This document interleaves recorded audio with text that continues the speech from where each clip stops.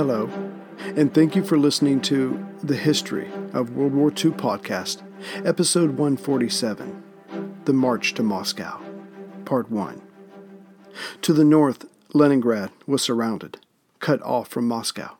To the south, Kiev, the same, while Axis forces further south were on their way to the Crimea. Now was the time, Hitler reasoned, to drive on Moscow, take the city from Stalin, and end this phase of the war, if not the whole contest, before winter proper set in. That was the plan. But the Soviets had their own plans. Still, Germany's Operation Typhoon, the seizure of Moscow, would start out with the third largest assemblage of German might in Nazi history, just behind its invasion of France and the Low Countries, and Barbarossa itself. And leading this massive, hopefully war-ending assault would be one man, Field Marshal Fedor von Bock. Under him would be 75 divisions, of which 47 were infantry and 14 were panzer. In total, 3 of Germany's 4 panzer groups, and just over 2 million men. Supporting those men and the more than 1,500 panzers would be 1,000 aircraft. The idea, the plan, the hope, was for this reinforced Army Group Center, or Army Group Bock, to encircle and then smash the center of the Soviets' defensive line in front of Moscow, and then get in behind the city itself. Of course, in front of the Germans were some 3 million Soviet troops. To be sure, they were less trained, less experienced, less organized, hence less professional. But they were fighting for their homes, their families, their country. And Hitler knew, along with his generals, that this would be a bloody series of battles. They had already lost, by October 2nd, the date Operation Typhoon was to be launched, some 185,000 soldiers. Dead, not wounded. Yet the spirits of the generals were high, their men doing the fighting less so. They just wanted to get it started, so it could be over, so they could go home.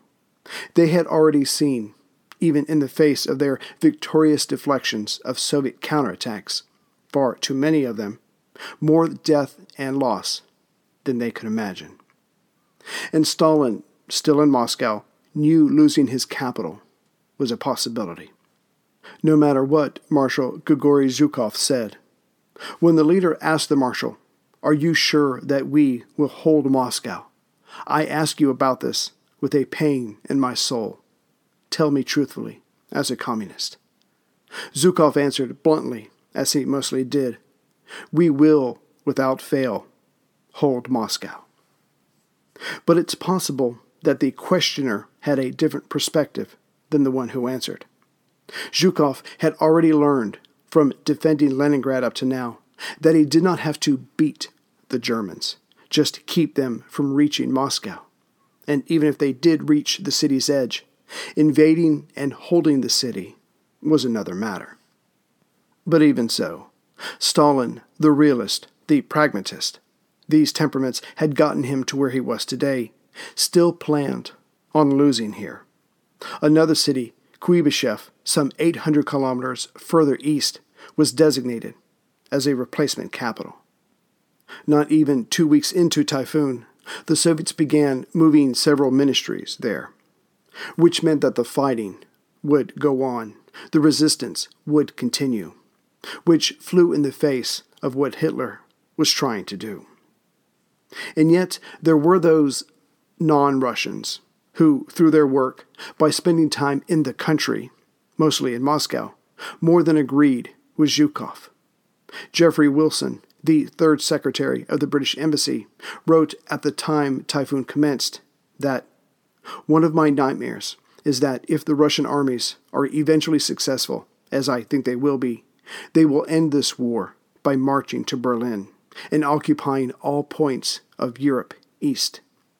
And then how are we to get them out? There is going to be a most unholy row between us when things are over." Uppermost in the minds of those on both sides was the Russian winter, But even before the freeze came, there would be the Rasputista, the changing of the seasons, where the roads, as bad as they were, would become quagmires of mud. This happened each fall and spring, but it was the fall that now concerned both sides. First, there would come the mud. Then it would freeze, making travel possible. But then would come the true winter. So Operation Typhoon had limited timetables to achieve its goals. Again, all Zhukov had to do to win was delay. With this knowledge of the Russian weather, but probably in a limited way, Typhoon would be carried out in 2 phases.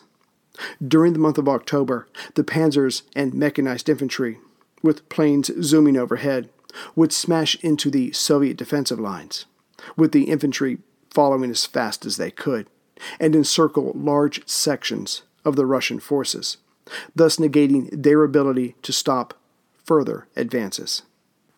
Then, as the mud began to freeze and supplies and reinforcements were brought up, Bok's forces would move forward again, the idea being to spend the winter in Moscow. And yet, there were those within the OKH who, even before Typhoon was launched, had a hard time seeing how this war could be ended by the end of the year. The men in the field weren't even prepared for a winter campaign, so should it come to that, and how could it not, even in victory, how was this to exactly play out? Yet overall, confidence was high, if not vague.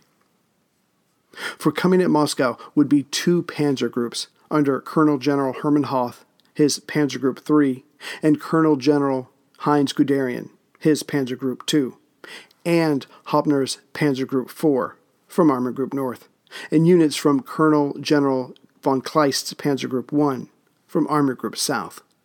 In total, 14 panzer divisions and 8.5 motorized divisions, simply the greatest collected force of German mobile forces ever. But these are units on a tally sheet, not numbers. When the 2 new panzer divisions joined Bok, the 5th and the 2nd, just before Typhoon, they brought with them 450 tanks, being at full strength, because they had as yet not seen any action. As for Bok's 12 other panzer divisions already with him, they had, among them, just 750 operational tanks. Such had been the price to get this far. Yet it was in these panzers that the Germans had placed their hopes. Technology had given them their successes to date, but machines do not operate well in mud or when covered in dust. And even before cylinders seize up from the penetrating dust, the engine's oil uses increases mightily, which demands one focus on logistics.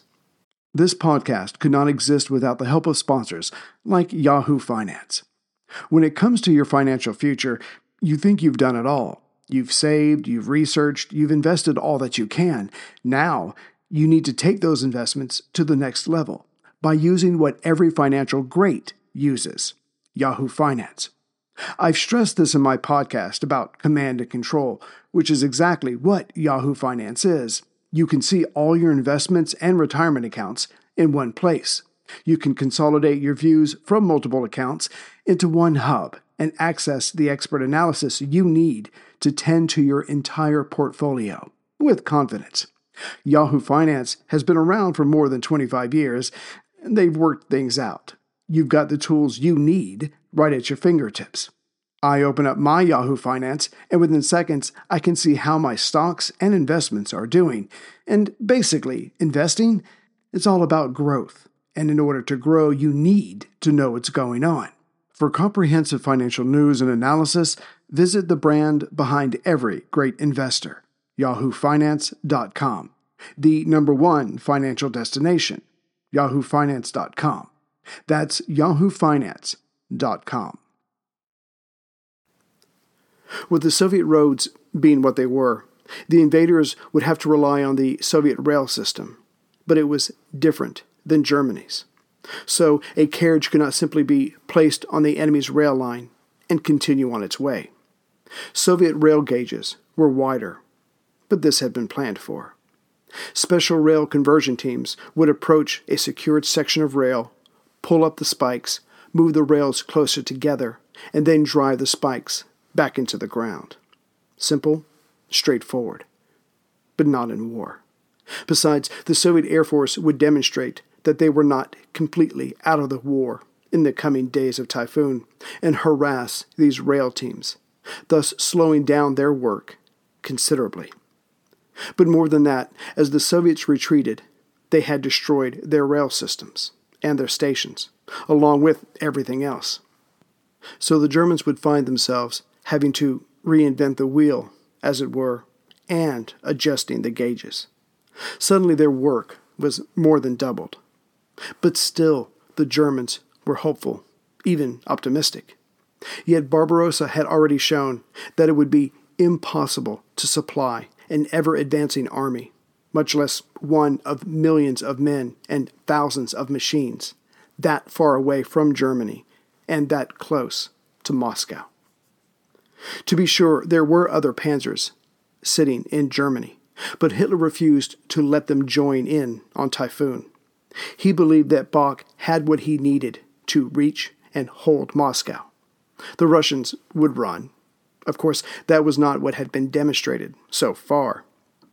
It was the same situation with trucks. Barbarossa had started off with some 600,000 motorized vehicles, and by the time of Typhoon, some 200,000 had been lost. What did Hitler replace them with? 3,500 trucks. Army Group Center had by this time lost 74,000 men.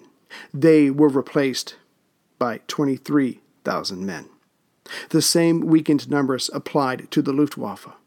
So one can see that Hitler truly needed a victory before the end of the year, before winter proper arrived. But even ignoring the facts already stated, the Germans truly could not believe, that the Russians, because Nazism was superior to all other forms of government, were their qualitative equal in weaponry. The KV heavies could more than match the heavy panzers, and the Soviets could make more of them, faster. The armament family of Krupp in Essen had the reputation of making the best cast steel in the world, but the Russians had their own cast steel, could hold their own in tank design, and were producing theirs just miles away. Again, Moscow had to fall soon, and the war had to be won soon. But what Berlin could not know was that, as Typhoon got underway, Bock's forces constituted some 60% of Germany's might in the east. As for the Soviet forces before Moscow, this was only 40% of what they had to hand. So, outgunned and outmanned, with the territory before them spreading out the further east they went, the Germans attacked. The Russians stood ready with 2,715 tanks, 20,580 guns, which was more than what Bock had, and had the same number of men, some 3.2 million soldiers. To compensate for these deficiencies, Hitler had the superiority of Nazism. During the night of October 1st, mere hours before Operation Typhoon was to commence, Hitler issued a statement that was to be read to the men of the Eastern Front. Soldiers, when I called on you to ward off the danger threatening our homeland on 22nd of June, you faced the greatest military power of all time. In barely 3 months, thanks to your bravery, my comrades, it has been possible to destroy one tank brigade after another belonging to this opponent, to eliminate countless divisions, to take uncounted prisoners, to occupy endless space. You have taken over 2.4 million prisoners. You have destroyed or captured 17,500 tanks and over 21,000 guns. You have downed or destroyed on the ground 14,200 planes. The world has never seen anything like this. What he did not say was that, and yet, they, the Russians, were still in the fight. Hitler went on to say that everything was going according to plan, and now it was time to deliver a deadly blow. Today, the last great decisive battle of this year begins. At 5:30 a.m. on October 2nd, Bach's artillery opened up on the Russian defenders closest to them. Soon after, German bombers flew overhead to attack further behind the lines. Then the panzers moved out. Hitler had ordered 2 major thrusts towards Moscow, but Bach took advantage of Kiev being taken out of the fight and added a 3rd thrust, Guderian's 2nd Panzer Group, which would start from a distance northeast of Kiev to the south of the main assault on Moscow and make its way east towards Orel. If this worked, the threat from German forces would be that much wider and more for the defenders to guard against. Specifically, the Germans were hoping to encircle the Western Front, placed in front of them, then to do the same thing to the reserve front, just behind the Western Front, while smashing the Bryansk Front to the south, or on the Soviet left. Guderian's job was the destruction of the Soviet soldiers of the Bryansk. To the north of Guderian was Hauptner's 4th Panzer Group, and above him was Hoth's 3rd Panzer Group. Altogether, they presented a threatening front of 400 kilometers, or 240 miles. The Soviet defensive line was much longer than this. Prudence demanded it be so, but the line only had to break in one place before chaos ensued for the Russians. Bach wanted the 3rd and 4th Panzer Groups to encircle the Soviet defenders within the Vyazma region. This was along the main road from Smolensk to Moscow. It was also on the German left flank, and so closest to the target city. Guderian to the south, on Germany's right flank, asked for and received permission to start his attack 2 days earlier, on September 30th. Bach believed that Guderian was so far south it would not affect the major contest of the center and left of his line. Everyone else launched Typhoon on October 2nd, per Hitler's directive. It was probably luck, but Guderian managed to hit the enemy line in front of him with his 47th and 24th Motorized Corps just as they were about to launch their attack. And as this was not a part of the Soviet plan, the 5 armies in the area retreated. General Umenkov could not do anything to stop his men. There was now a hole in the Soviet far left, and in it was an armored German wedge. By sundown of September 30th, Guderian's tanks had gone some 20 kilometers, or 13 miles. To make matters worse, the local Soviet commander told headquarters that this was only a diversion, to get the Soviet center part of the line to transfer forces to them. It would all be corrected the next day. But on the next day, October 1st, Ermakov's counterattack failed. He had, like so many others before him, sent in his forces piecemeal along different lines, which negated any possible support. Nor did he have air cover, nor did he start his attack with an artillery barrage. This allowed Guderian to renew his attack. His 24th Motorized Corps penetrated another 80 kilometers, or 48 miles, towards Orel. Group Ermenkov was now cut off from the Bryansk front. The next day, October 2nd, Army Group Center proper attacked the Soviet line. Hoth's 3rd Panzer Group smashed into Lukin's 19th Army, and then Komenko's 30th Army, reaching 10 kilometers, or 6 miles, closer to Moscow. Meanwhile, Hauptner's 12 divisions engaged and flung aside Sobienko's 43rd Army, advancing some 40 kilometers, or 24 miles. Then they engaged a part of the reserve force. Counterattacks were ordered up and down the line, but the Soviets moved too slow to engage the leading German tanks, who were already on the move. Even though the German left was closer to Moscow, it was the German right that concerned the Stavka, probably because It had started 2 days earlier. On October 1st, Stalin ordered the Reserve Front to send the 49th Army south to check Guderian, which left the Soviet center that much thinner. But if Guderian's panzers got past Orel without trouble, they could then turn north and make for a position just behind Moscow. It looked as if German professionalism would win out the day after all, and the backup capital at Kuybyshev would be the home of Stalin and the Politburo very soon. Save big money when you start your next project today at Menards. Convert your current recessed lighting with energy-saving LED downlights from Fight Electric. They're bright and install easily in just minutes. They also go from regular lighting to nightlight mode with just a simple flip of a switch. Save big on all Fight lighting products now at Menards. Shop our lighting options today in-store and on Menards.com. Save big